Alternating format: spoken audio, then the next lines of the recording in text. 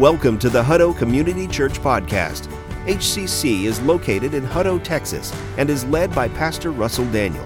For more information, please check out our website at huttocommunitychurch.org.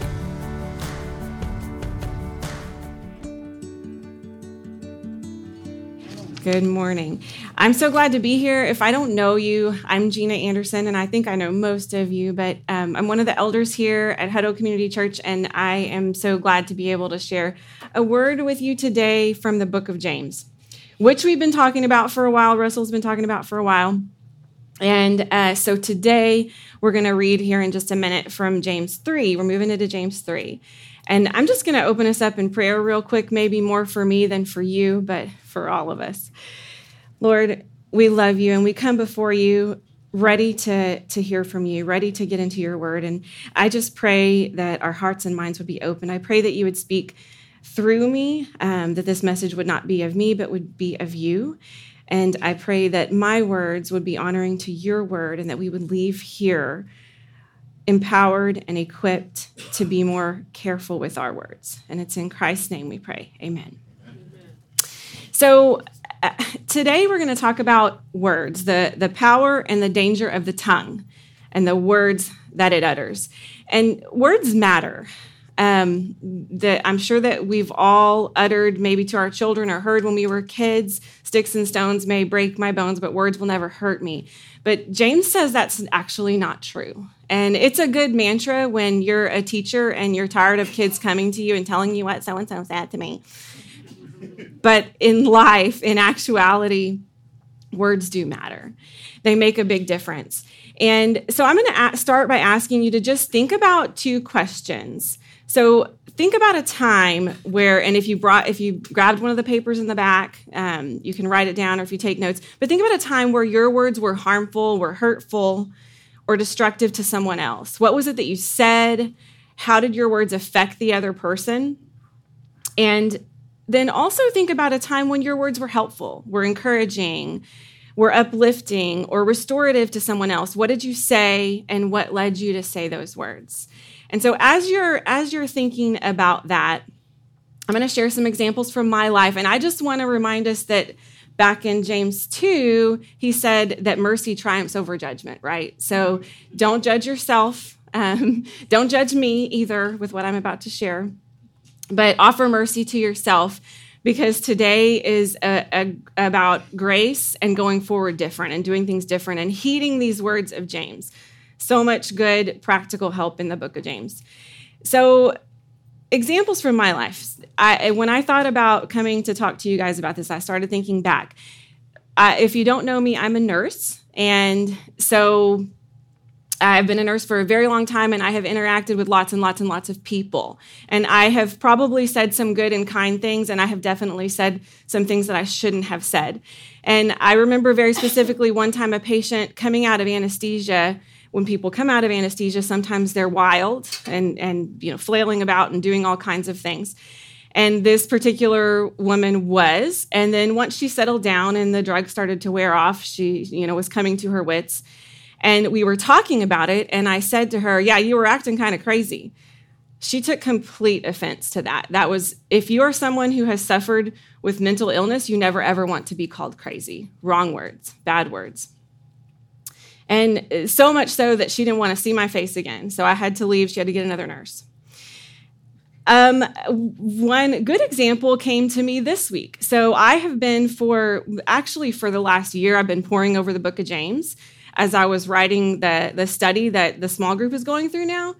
But for the last few weeks, I've been immersed in this passage we're about to read. And so especially leading up to today, the last week or two, I've been trying to be more intentional about my words and thinking about my words and asking God to speak to me through my words and help me to have the right words at the right time.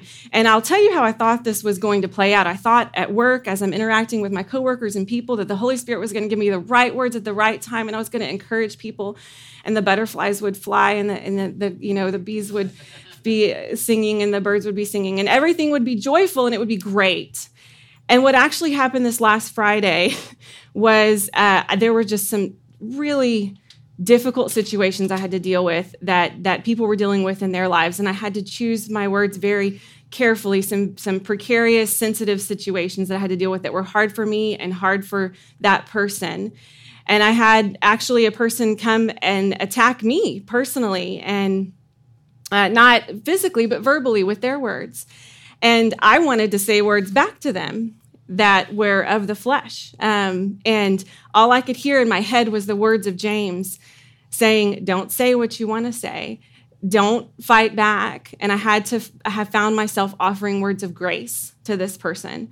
So it didn't play out like I thought it would, but it was an opportunity to apply these words. And I think back to another time. Yeah, I read actually just on social media this week, someone said they polled a totally unofficial and unscientific study, if you will, but they polled their audience and asked how many people could remember a time where someone said something hurtful to them that really stuck with them, that really impacted them. And almost 100% of people could. And when they asked, well, how long ago was that? Almost 100% of people said it was a decade ago or more, because words stick with us, right? And when I was a kid, I played Little League. I played softball. And I was very petite and tiny. I may not look like it now, but I was always the shortest one, the tiniest one. I had like sticks for legs. And in softball, I played catcher.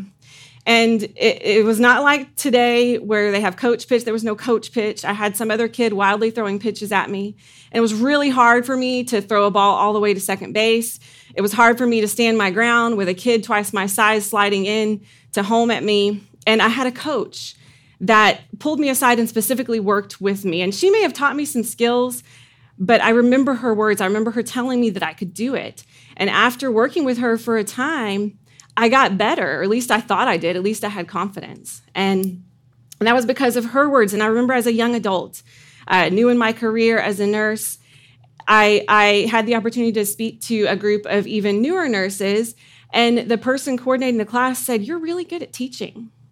And that stuck with me. And no one had ever told me that before. And it meant something to me. And I eventually became a professional teacher of nurses.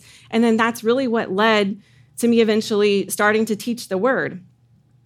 And I also remember a time at church that I was at a women's conference and I was talking to a group of women, and a friend of mine said to me, "I don't know how you work so much outside of the home. I couldn't be away from my kids that much. I don't know how your kids can get from you what they need if you're not there with them." And those words stuck with me for a while, and it took me a while to move past that. And I also remember, as I thought about this over the last 2 years, watching on social media, and I'm sure you all have seen it too, as people, Christians even, just plundered each other with their words. And just so thoughtless and careless, and just dividing us further than any virus ever could with those words. And I remember thinking to myself, Satan is loving this. This is exactly what he wants. Because talking is something that we do so freely, so often, and sometimes so mindlessly, we forget the discretion with which we should approach our speech. But words do, in fact, matter.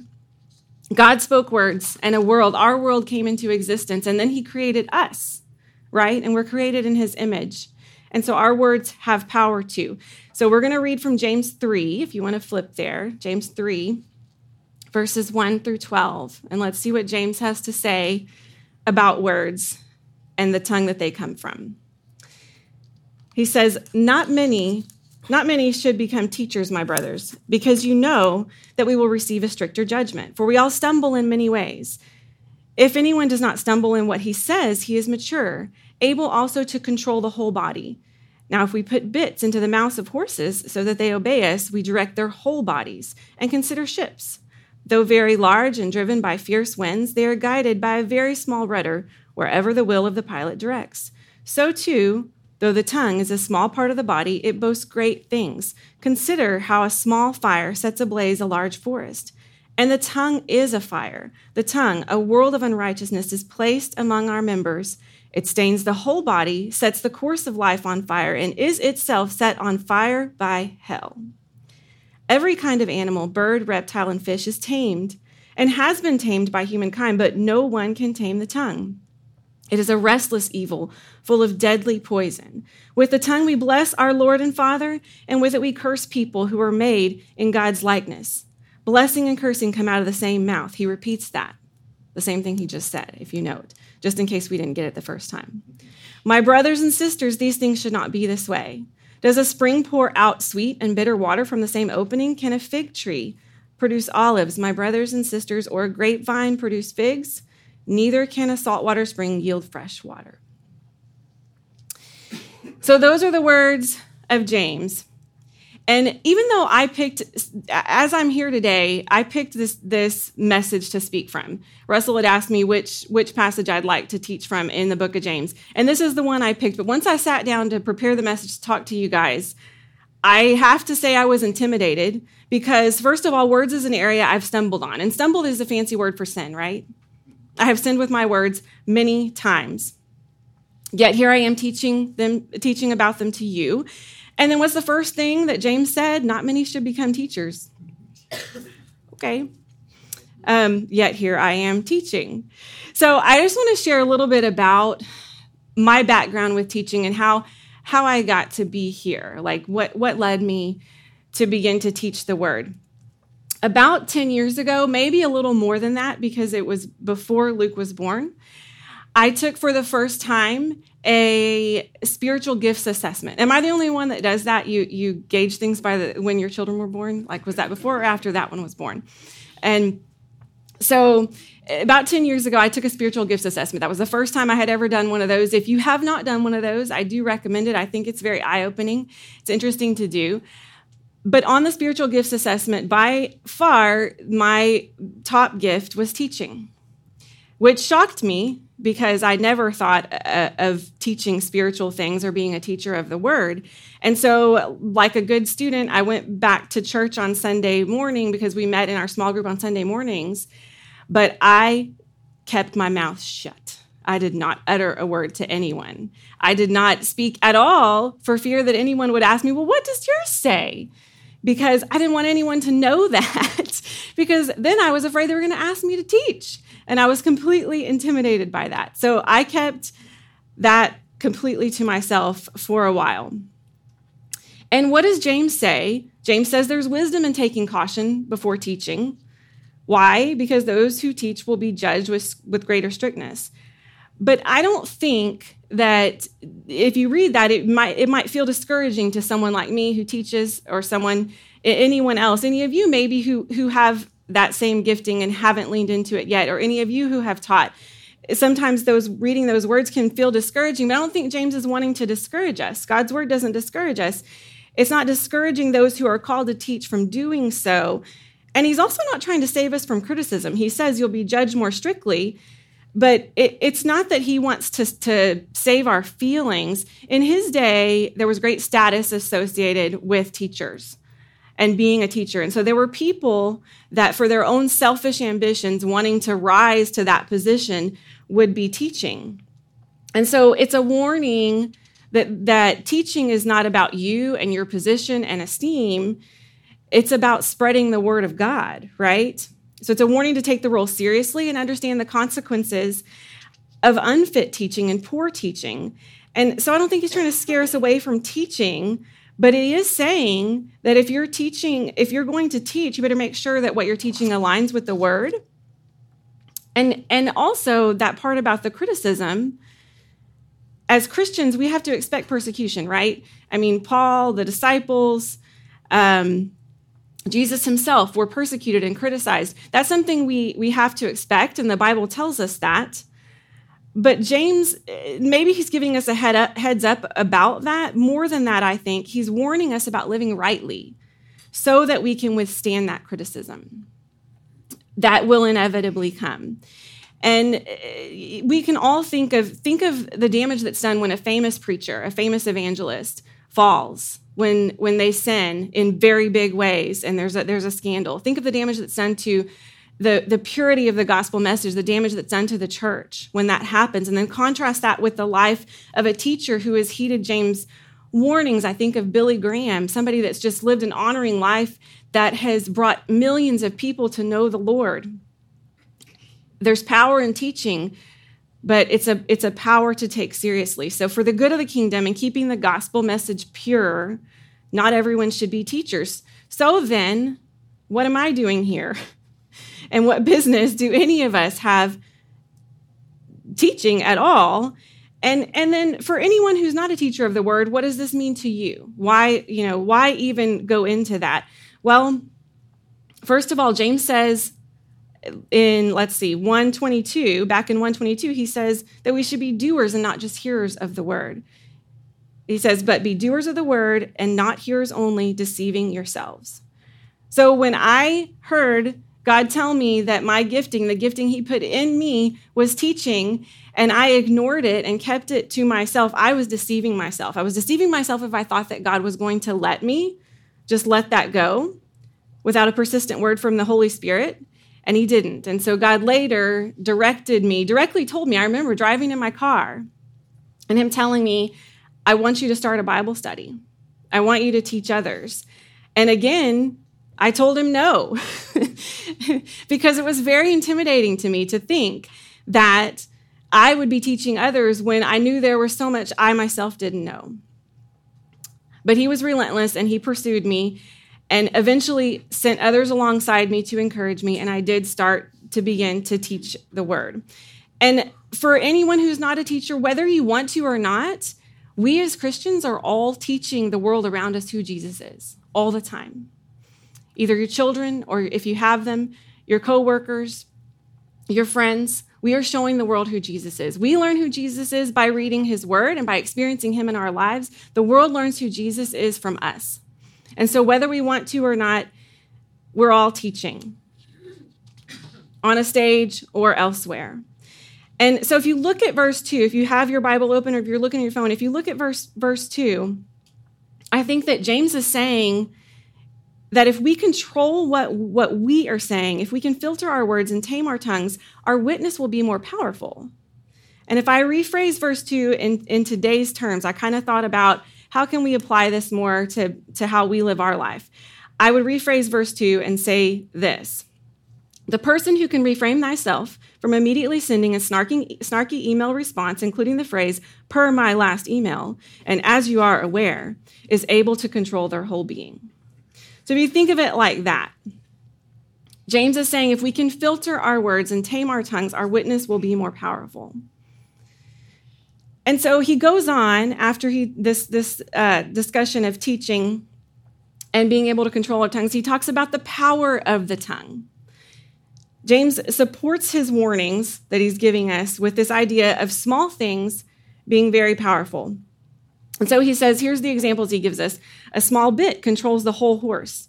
A massive and powerful animal controlled by just a small bit here. A small rudder steers a whole ship. Even though it's pushed around, it's so big and it's pushed around by winds and currents, just like I was pushed around on Friday at work and out in the world. Yet the ship is controlled by a small rudder. 2 small pedals, for examples for us in our world. 2 small pedals control the speed of our cars. Grown people's weekends and Monday nights and perhaps emotional well-being are controlled by a tiny football. If you aren't feeling these examples, another one I thought of, just have a baby. That small little creature will change your whole world. Small things can have mighty power. And I read recently Kathy Lee Gifford's book. Well, she has many books, but one of her books. And I'm not necessarily a big fan of hers per se. I'm not against her either. But I ran across this book, and it was such an encouraging, uplifting little book. And one story that she shared, I learned a lot about her life in that book. And one story that she shared, if you remember a long time ago when Kathy Lee and Regis were on their show together, Howard Stern was very cruel to her. He constantly picked on her. He constantly talked about her. And I do remember this. And it was something that she endured, and she talked about it. And really for no other reason than his tongue was set on fire by hell, just to be mean and for spite.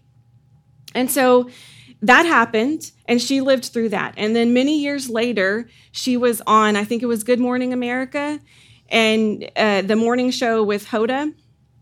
And she was there at the studio for her very last day of that show. And this is decades later, after the time when Howard Stern was attacking her.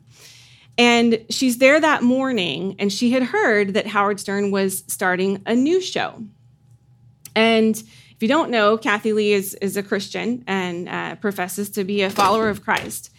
And so that morning, as she sat down in her chair to do her makeup, she's a tiny woman, little petite, 5'2", I think, and she had no makeup, hair not done, sits down in the chair, and she sees Howard Stern walk by. And she said what she didn't know was that all the staff had been said, because this was the one day that they were both going to be in the building and they knew the background, all the staff had said, make sure you keep them separated. Do not let them be near each other. But he happened to walk by her dressing room and she saw him. And she said she heard the Lord tell her, go talk to him. And she's like, now? You see how I look? He's been making fun of me for years. And the Lord said, yes, now. So she got up with her tiny self, had to go tap him with his big, tall, 6'5" or however tall he is self, get his attention.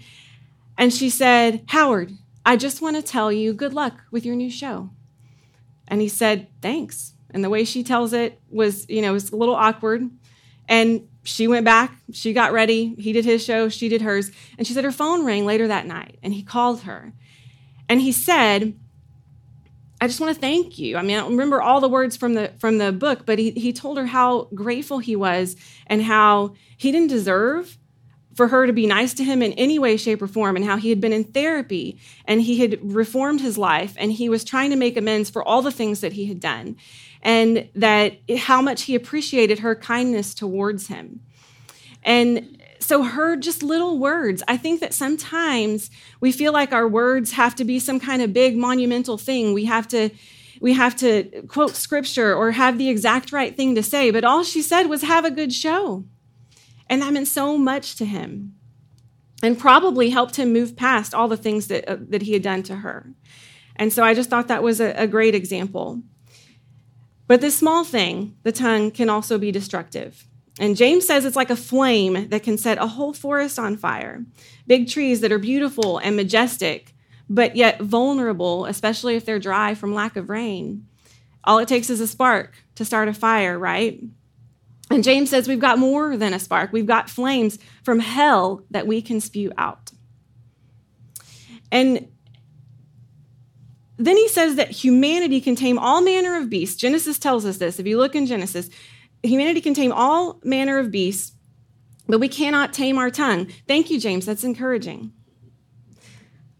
And it's evident because he gives us lots of examples. With one mouth, we praise and we curse creation. And we're going to get to how we can actually deal with this. But how do we do that? With one mouth, we come to church. We praise the Lord. We sing praises. We speak of God in our homes, whichever way you go about doing it. And then we go out in the world and we say things that we shouldn't say. One example that came to mind, I'm a huge fan of the movie Steel Magnolias.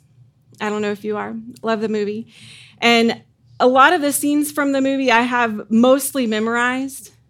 And one of my favorite scenes that always makes me laugh is the scene where Annelle and her fiance, Sammy, get into this argument.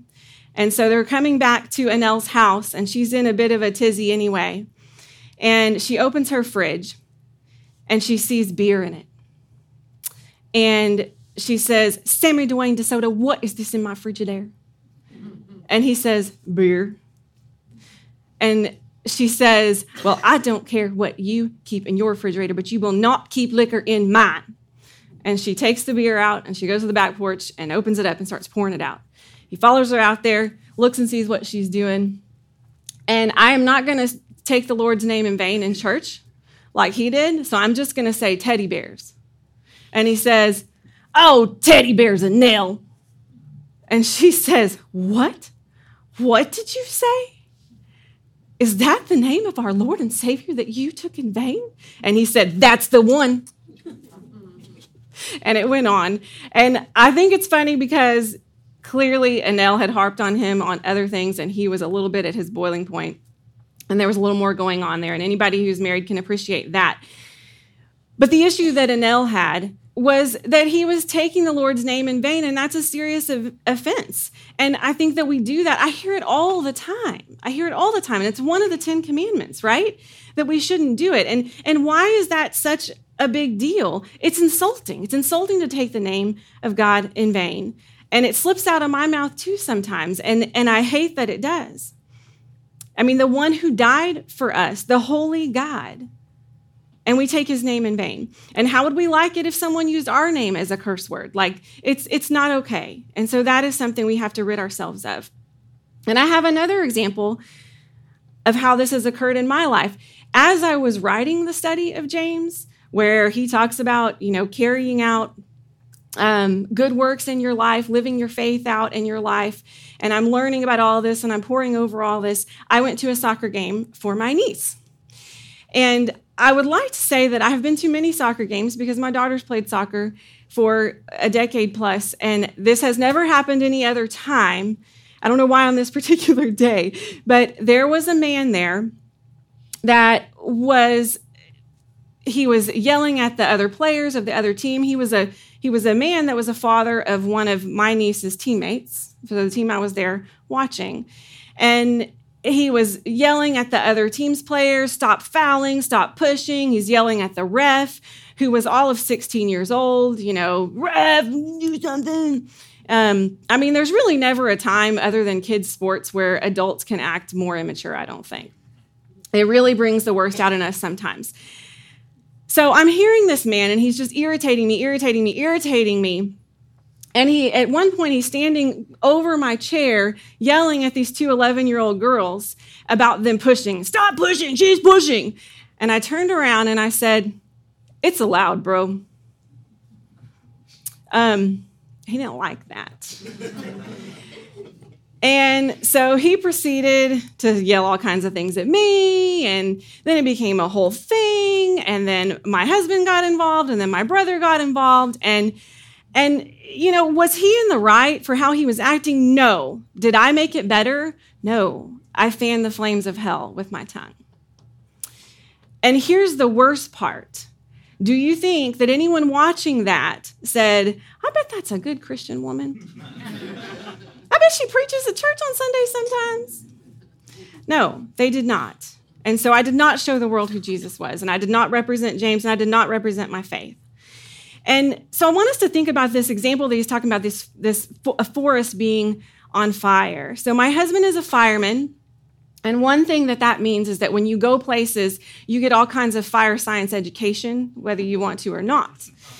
And so one thing that he has taught me is that in forest fires, we've all heard the awful stories, forest fires in California and these other places, because we don't have forests in Hutto, and how they spread and they can't get them to stop and all of that. And one thing that he taught me is that around a house or a structure, they will create a gap. And so when you see a home in a forest, there will be a gap where the trees stop and there's grass or whatever. That is not just aesthetics. It protects the home or the structure from fire, because that fire can't as easily spread. And in fact, it's quite difficult to spread to that structure. And I believe as Christians, that's what we have to do. We have to stand in the gap. We have to be the gap. And how do we do that? Is it wearing a Bible verse on your t-shirt or putting a church bumper sticker on your car or one of those honk if you love Jesus? No. How we do that is by how we live. And so I think we harness the power of the tongue and stand in the gap and rebuke the danger of the tongue by several things. So one is being filled by the Holy Spirit. We have to remember what's inside of us will come out. And so if we are filled with the Holy Spirit, that is more likely to come out in those moments where maybe at a soccer game, somebody's yelling over you and they're set on fire by hell, yelling at a 16-year-old girl and 11-year-old girls, but you have to be the one to stand in the gap and not fan the flames of hell. So be filled with the Holy Spirit. How are we filled with the Holy Spirit? You pray regularly. Invite the Holy Spirit to be in charge. And then I think we get into the Word. We dig into the Word. That's what we're doing here today. And that, I will tell you, this past Friday, the reason that the Gina didn't come out that wanted to sass mouth somebody on Friday at work with those situations I was dealing with is because I had been poring over this word, and all I could hear was James in my head saying, and the Lord in my head saying, and the Holy Spirit saying, don't say it. Don't say it. So it works. So be filled with the Holy Spirit. Read scripture, pray regularly, invite the Holy Spirit every day to be in charge of our lives. So I think another thing we can do to stand in the gap is to heed the words of James. Those simple words, be quick to what? Listen. Be quick to listen, slow to speak, and slow to anger. Such wise words. I think another thing we can do is to submit our small but tiny rudder that we call the tongue to God. Submit our tongue and our words to God. And then I think another thing we can do is just make a habit of speaking life. Speak life to each other. Our words should be life-giving. If our words are destructive, if we stop and think, that's why we have to be quick to listen. If we stop and think about what we're going to say, if it's not going to speak life, we should not speak it. And so I have some Proverbs here that we're going to read through that I think offer some wisdom, some also, just like James, just applicable wisdom that we can use in our life. The first one says, a wise person is cautious and turns from evil, but a fool is easily angered and is careless. That's Proverbs 14:16. And it just tells us to just be careful with our words. Be careful and not careless. The second one is Proverbs 29:11. A fool gives full vent to his anger, but a wise person holds it in check. As a Christian, we should hold our venting in check. And so often we want to vent, right? We want to let it all out because it feels like it's going to explode in us. And we have to allow the Holy Spirit to help us to hold our venting in check. Psalm 141:3 says, Lord, set up a guard for my mouth. Keep a watch at the door of my lips. When God prompts us to shut our mouths, we should do it. Proverbs 10:19 says, when there are many words, sin is unavoidable, but the one who controls his lips is prudent. And we may not, this is where, when James says we cannot tame the tongue, we may not be able to tame that tongue, but we can control our God-given lips. And then Proverbs 31, that Proverbs 31 woman, here she comes again. Proverbs 31:26 says, her mouth speaks wisdom and loving instruction is on her tongue. We are to speak wisdom, not foolishness, and loving instructions, not harsh or unkindness, should be what comes out of our mouth. So 4 things I think that James has taught us today in this passage. 4 things. 1, teaching is to be approached with reverence and caution. Not that we shouldn't do it if we're called to do it, not that we should be afraid or intimidated, but we should be reverent and cautious. The second thing is the tongue is small yet powerful. Don't underestimate it. The third thing is that words can be destructive, unfortunately. And we've all been victims of that, and we've all dished it out, unfortunately. And we're going to offer ourselves mercy about that today, and we're going to be better when we know better. And the fourth thing is that Christians have to be wise with our words. We have to be wise with our words. So I want you to go back to those 2 questions I asked you in the very beginning. A time when your words were destructive and harmful, and a time when your words were helpful and encouraging and restorative. And just think about those times. And based on the instructions of James, what can you do different? What can you do different going forward to glorify God with your words? And one challenge I have is to think about what words have the most power. What words have the most power? And when I ask myself that question, what words have the most power to me? It's words like God loves you. Jesus died for you. You're precious to him. I had a time one time where I was leading women's ministry, and this woman came in that nobody knew. And she came in just looking for help and encouragement. And so I was called we were having a women's event, a social event. Everybody's having a great time. And I was called away to go speak to this woman. And she's in tears. She's clearly in a crisis situation. And as she began to share just bits of her story with me, and I knew nothing about her, I could tell that she felt totally unseen and totally like nothing. in that moment, and she needed encouragement. And all I kept repeating to her, what words the Lord gave me to tell her was, you're precious. You are so precious to God. Those words, I think, are powerful. I think knowing that you can find freedom, people need to know that they can find freedom and redemption in a relationship with God. Those words have power. And so those are the kinds of words I think that we need to speak. And I want us to think about who in our life needs to hear those words.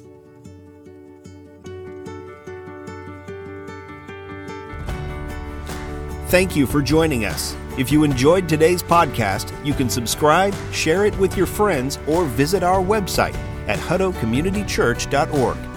Thanks again for listening, and God bless.